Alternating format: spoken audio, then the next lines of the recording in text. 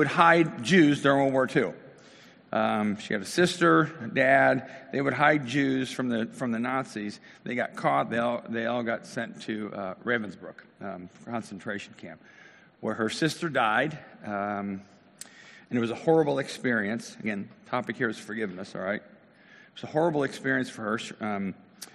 And then Corrie ten Boom, after the war, she was released. I think in 1944 they were released from the camp. Then they were liberated. And but she was kind of involved then after that in talking about her experience with God and this whole thing. So I'm just going to read an account that she wrote from one of her books about encountering a guard from the concentration camp 3 years later. And again, here's the forgiveness. The story is forgiveness, all right? So she said it was at a church in Munich. So she was invited to go to Germany post-war, 3 years later, to talk about her experience and talk about Jesus. It was in a church in Munich that I saw him, a balding, heavy-set man in a gray overcoat, a brown felt hat clutched between his hands. People were filling out the basement room where I had just spoken. It was 1947, and I had come from Holland to the defeated Germany with the message that God forgives. And that's when I saw him, working his way forward against the others. One moment I saw the overcoat and the brown hat, and the next, and this is where she's kind of going to memories, a blue uniform and a visored cap with a skull and crossbones. It came back to me in a rush. The huge room with its harsh overhead lights, the pathetic pile of dresses and shoes in the center of the floor. She's back at Ravensbrück. The shame of walking naked past this man. I could see my sister's frail form ahead of me, ribs sharp beneath the parchment skin. Betsy, her sister, how thin you were. Betsy and I had been arrested for concealing Jews in our home during the Nazi occupation of Holland. This man had been a guard at Ravensbrück concentration camp where we were sent. The man approaches her at this meeting now in Germany. You mentioned Ravensbrück in your talk, he was saying. I was a guard there, but he did not remember me. I had to do it. I knew that. The message that God forgives has a prior condition that we forgive those who have injured us. But since that time, he went on, I've become a Christian. I know that God has forgiven me now for the cruel things I did there, but I would like to hear it from your lips as well. Fräulein, his hand came out, will you forgive me? All right, now I want you to kind of put yourself in Corrie ten Boom's body for a second. Her sister died at this camp. She probably saw unspeakable horrors done to other prisoners at the camp. And one of the guards that she recognized, she didn't say that she ever saw this guard do anything violent, but he was a guard there, reaches her hand out and says, will you forgive me? So whatever you've had done to you that you need forgiveness probably doesn't come to the same level as what Corrie ten Boom had to forgive. So the hand sticking out, will you forgive me? And then she says, and I stood there. I, whose sins every day were forgiven, and I could not. In other words, I couldn't reach out my hand. Betsy had died in that place. How could he erase her slow, terrible death simply for the asking? It could not have been many seconds that he stood there, hand held out. But to me, it seemed hours as I wrestled with the most difficult thing I ever had to do. For I had to do it, I knew that. The message that God forgives has a prior condition that we forgive those who have injured us. She quotes Jesus, if you don't forgive men their trespasses, neither will your Father in heaven forgive your trespasses. And still I stood there with the coldness clutching my heart. But forgiveness is not an emotion. I knew that too. Forgiveness is an act of the will, and the will can function regardless of the temperature of the heart. Jesus, help me, I prayed silently. All this time the guy standing with his hand out. Seconds. I can lift my hand. I can do that much. You supply the feeling. And so woodenly, mechanically, I thrust my hand into the one stretched out to me.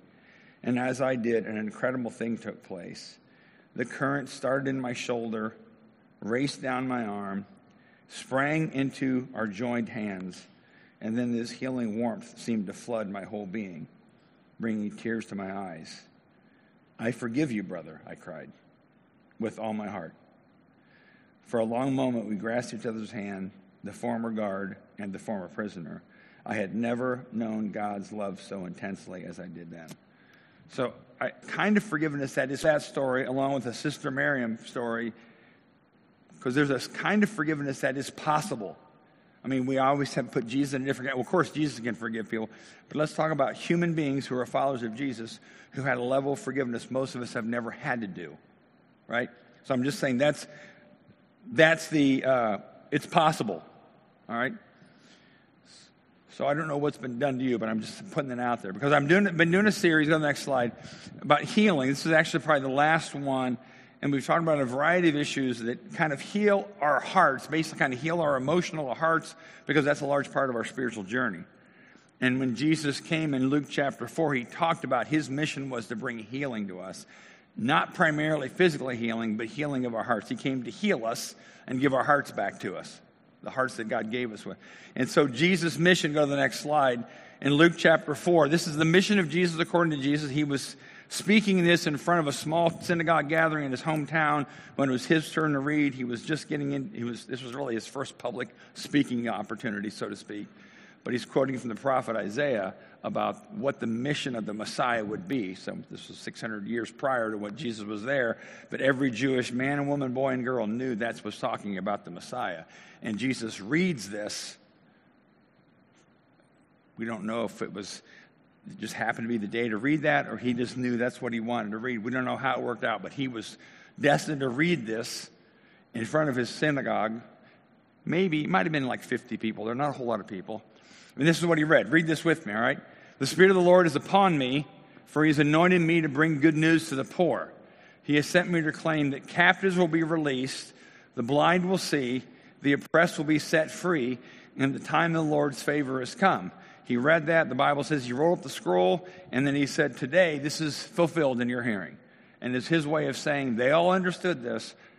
This is about me. And they were in awe. Then, like I mentioned this a couple weeks ago, you can go back and read the passage. Within a few moments, they were actually ready to throw him over the cliff because they didn't like the fact that how he was going to be the Messiah. They wanted the Messiah, but not on his terms. But I'm saying that because when he said captives will be released, that's kind of what we're talking about today, and I talked about last week, is forgiveness, because it's a release for us to be set free. So when you think about Sister Miriam or Corrie ten Boom, Jesus gave them the supernatural ability to forgive. All right. So now go to the next slide. So I asked this question last week. I'm going to ask it again this week. Who is someone difficult for you to forgive? And how are you currently doing with it? It might be, compared to the trauma that Sister Miriam and Corrie ten Boom, you might say, well, mine's nothing compared to that. No, but it's still something. Trauma can be 48-point font, or it can be, 8-point font. It might just be somebody kind of disregarded you. They disrespected you. They didn't treat you well.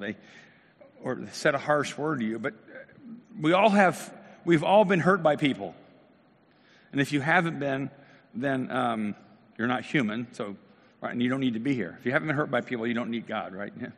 But we've all been hurt by people, and so who is someone that's hurt you? It might even be a spouse. It might be a mom or a dad. Maybe things they didn't do or should have done. Let me say that again. It may be things they didn't do that a healthy mom or dad or husband or wife or whether or a friend would have done for you. But they're not doing it caused you pain. All right, and then we're stuck in this loop of forgiveness or lack thereof. And so now I was going to pass these out, but I'm not going to. Go to the next. I have these cards, and I want you to fill them out in your head, so to speak, all right? And I just didn't want to mess with pens and stuff this morning. But if you were to fill this out and talk about someone that trespassed against you, that's somebody that sinned against you, forgive us our trespasses, we forgive those who trespass against us. What did they do to you? They what? They hurt me. They abused me. They dismissed me. They were unkind to me. They were mean to me. They bullied me. They forgot about me. They abandoned me. They treated me like dirt. They just wounded me with their words. There can be any variety of things. Sometimes it's simply Sometimes I might be just bothered by somebody who doesn't give me the respect I think I'm supposed to deserve. But it still hurts. So they did something and it made me feel, again, this is not like psychobabble, this is kind of how our lives, it made you feel maybe rejected, ashamed, guilty, anxious, dirty, embarrassed, degraded, overlooked, belittled, misunderstood, accused, stupid, or worthless.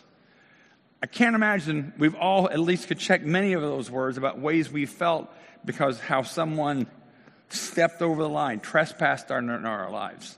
So we've all felt those things. And what do you do with those things when you feel those ways? Well, I'm just going to get over it. Well, what does that mean? Does that mean you just stuff it into the small closet in the back of your heart and lock the door and never deal with it? Because it doesn't go away. It stays there. All right. So how do you get over it? What do you do? So now, I'm going to switch gears for a second. We're going to go to Christmas for a second because here's why. So, and this is related to forgiveness, all right? So in The Grinch Stole Christmas, and incidentally, if you want to see a human version of the Grinch, ask John Kensick for a picture of himself playing the Grinch at a school event last week. I've seen the picture. It's actually good. I was going to put it on the screen, but I didn't want to do it without his permission, so he can show you himself. But part of the story, there's a line in the Grinch, and this is part of the book. The Grinch hated Christmas the whole Christmas season. Now, please don't ask why. No one quite knows the reason. It could be his head wasn't screwed on just right. It could be perhaps his shoes were too tight. But I think the most likely reason of all, anybody remember what's next? May have been that his heart was 2 sizes too small. All right? And I'm saying that because a pastor I respect from years ago used to talk about being small-hearted people, and that small-hearted people can't forgive, or they have a hard time forgiving, because in their being wounded by others or whatever, they kind of shrink their heart down so they can control it. But when you're a small-hearted person, you don't have much resources to give anything away to anybody. So I'm using the small-heartedness as the challenge we might have. Because I realize there's times in my life, I actually would say about certain situations, I was pretty small-hearted toward that person. Which basically means I wasn't generous with my spirit at all. I wasn't generous with my emotions, and I certainly wasn't ready to forgive them. We would call Sister Miriam and Corrie ten Boom large-hearted people. Maybe hearts that were bigger than normal. But my point is that sometimes our heart, we're challenged, and unforgiveness does feel like my heart's a little bit restricted because it's in protection mode, all right? Now go back to what's the next slide do I have up there? Yeah, go to the next one.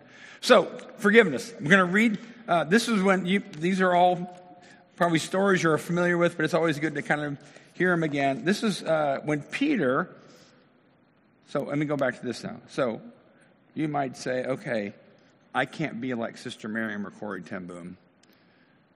And I am going to say this. It's not something that's instantaneous. It's not like I can just say to Ryan Edwards, Ryan, just forgive him. Okay, boom, I'm done. No, sometimes it's a hard process working through with God.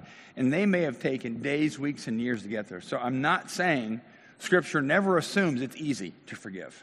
It's not easy to forgive. It's not something I should just say forgive, get over it. Because sometimes we think forgiving and getting over it are the same thing, and it's not really. So we know what that's like. So I'm not saying it's hard, but we're all on the journey. So Peter asked Jesus about forgiving, and maybe you can see if you were Peter, put yourself maybe in Peter's shoes in this passage. You might see. So Peter comes up to Jesus. This is Matthew chapter 18.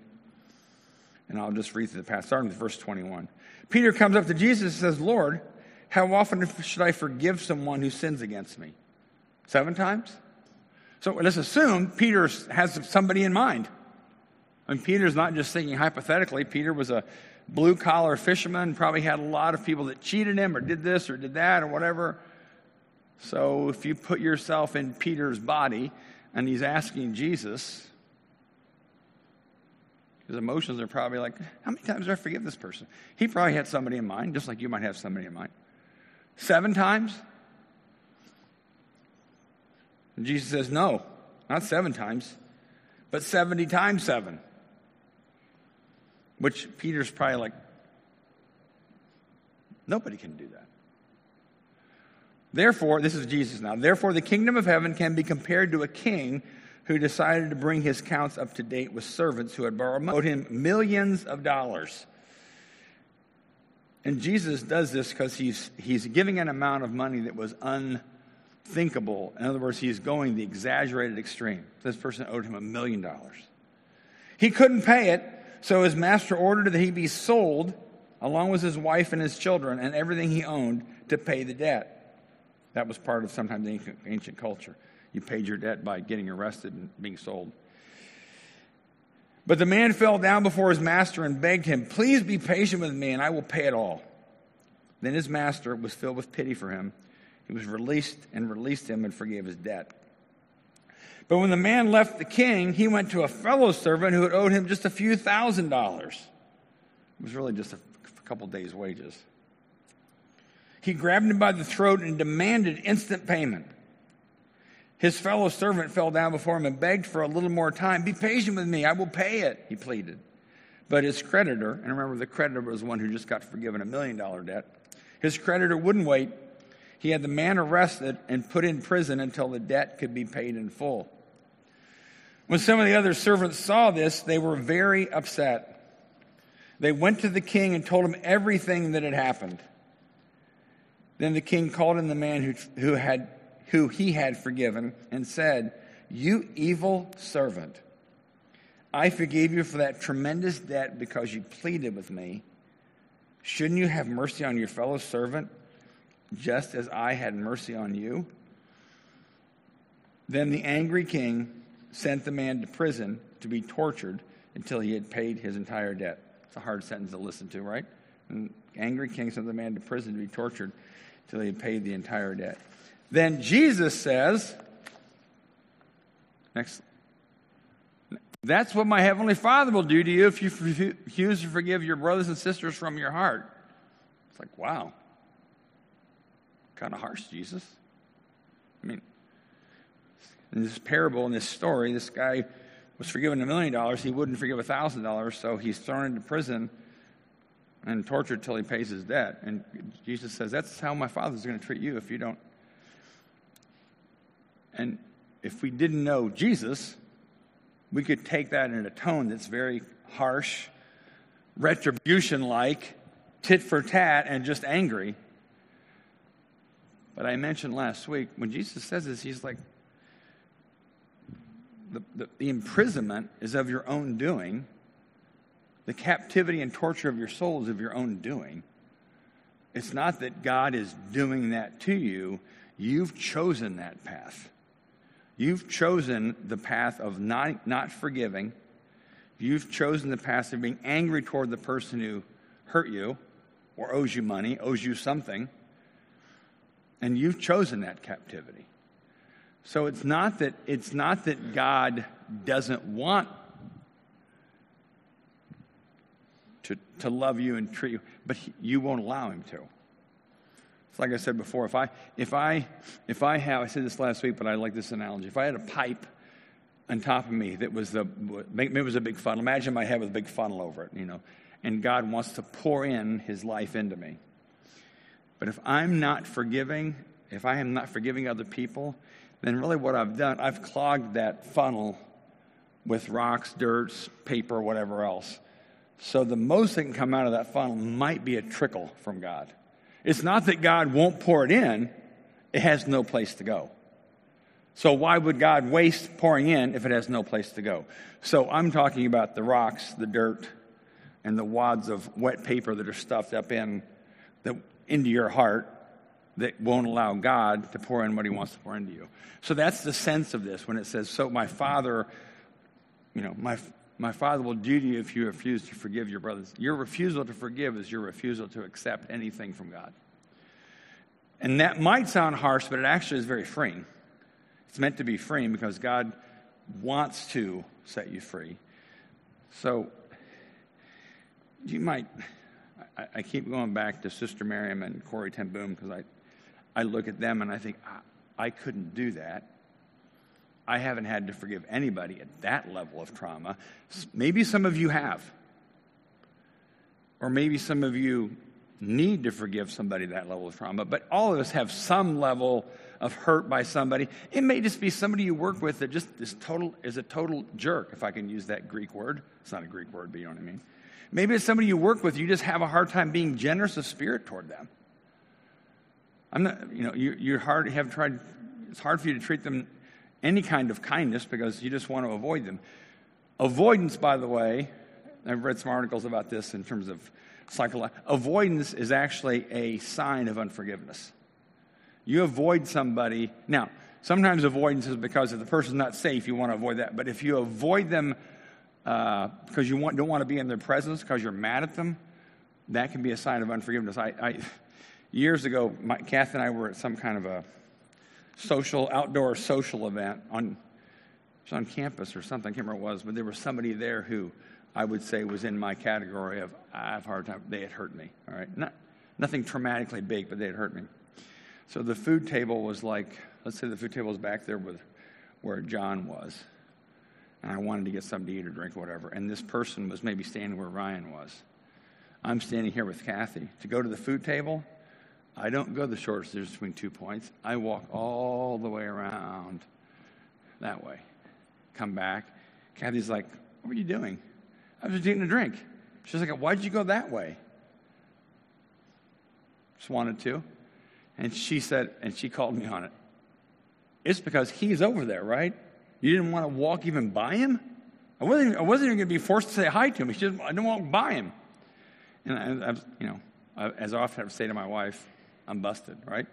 Forgiveness is hard. So if you're avoiding somebody, it may be a sign of not being forgiving. So my whole point with this week on forgiveness and last week and all the other things we've talked about where God wants to heal your heart is if Jesus said he came to set your heart free, that's what he wants to do. And you might say, but Matt, you don't know what they did to me. You don't know what they've done to me. And I had somebody tell me recently, and they're going to do it again, and they're going to do it again, and they're going to do it again. So forgiveness doesn't mean it doesn't matter. It does matter. Your pain matters. Forgiveness also doesn't mean you have to reestablish healthy relationship. Sometimes it just means you kind of keep your distance, but not in a way you're avoiding, but for safety reasons. But it doesn't mean you have to be all normal again. But it does mean you have to show generosity of spirit toward them and whatever. There's three different things you could be. You could say, I'm hurt and I will get revenge. We would all say, well, we shouldn't do that. Next one is, I am hurt, but I'm okay. I'm not going to hurt them back. And that used to be my understanding of, that's the righteous way to go. I'm hurt, I'm not going to hurt them back. What Jesus says is, the righteous way to go is, I am hurt by that person, and I will bless them. Because that's like, why would this woman who was abused sexually when she was a child say she wants her abuser in heaven with her? Why would Corrie ten Boom say she wants the Nazi guard why would she want to bless him? That's the way of Jesus. So if there's somebody in your life that you're thinking, as I often have thought, I'm doing good, I don't want revenge on him anymore, then you're part way to forgiveness. Because the way to forgiveness would then say, no, I'm going to look for ways to bless them. It might even be simply praying for them. You may not want to, you don't have to take them out for lunch. But I've said this before, I've sent gift cards to people anonymously. Nobody in here has gotten one from me anonymously, so it's not you, right? But I've done things like that I thought, God, how do you want me to bless them? Maybe it's simply, and I would encourage you, like I did last week, pray for those people out loud when you're by yourself in your car or in a bedroom. God, I want you to bless Joe.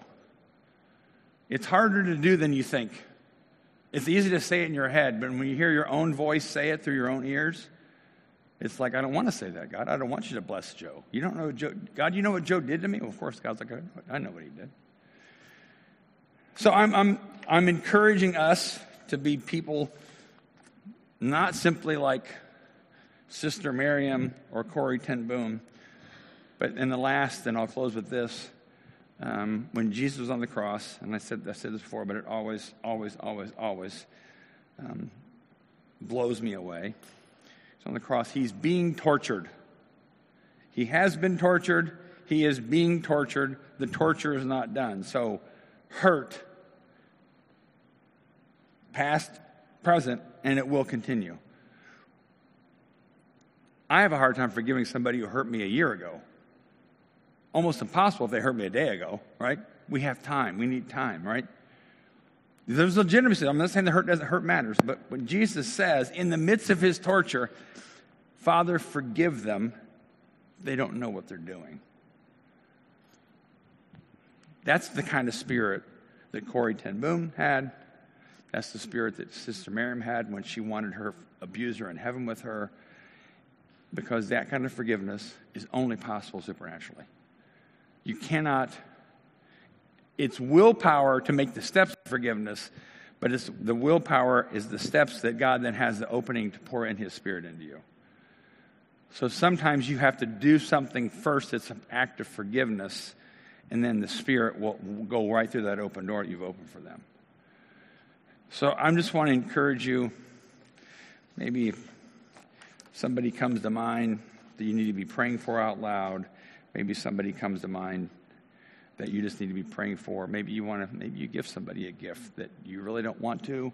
I always say this, Bill. Don't send them a gift card to White Castle. That's mean, all right? That's not generosity. Send them a nice gift card, or do something nice for them without expecting them in return. And you don't even need to tell them, I'm doing this because I forgive you, because that often makes kind of weird kind of dynamics, right? So let me pray. God, close your eyes first. So God, I want to ask you to bring to mind any of us, and maybe we already have those people in mind, that have been hard for us to forgive. People that have wounded us and maybe even wounded us deeply. And maybe still are wounding us deeply. And we have understandably taken this, put ourselves in a emotional cocoon. I'm not going to let anybody hurt me. I'm going to stay here. God, would you help us become the kind of people that bless those who have hurt us?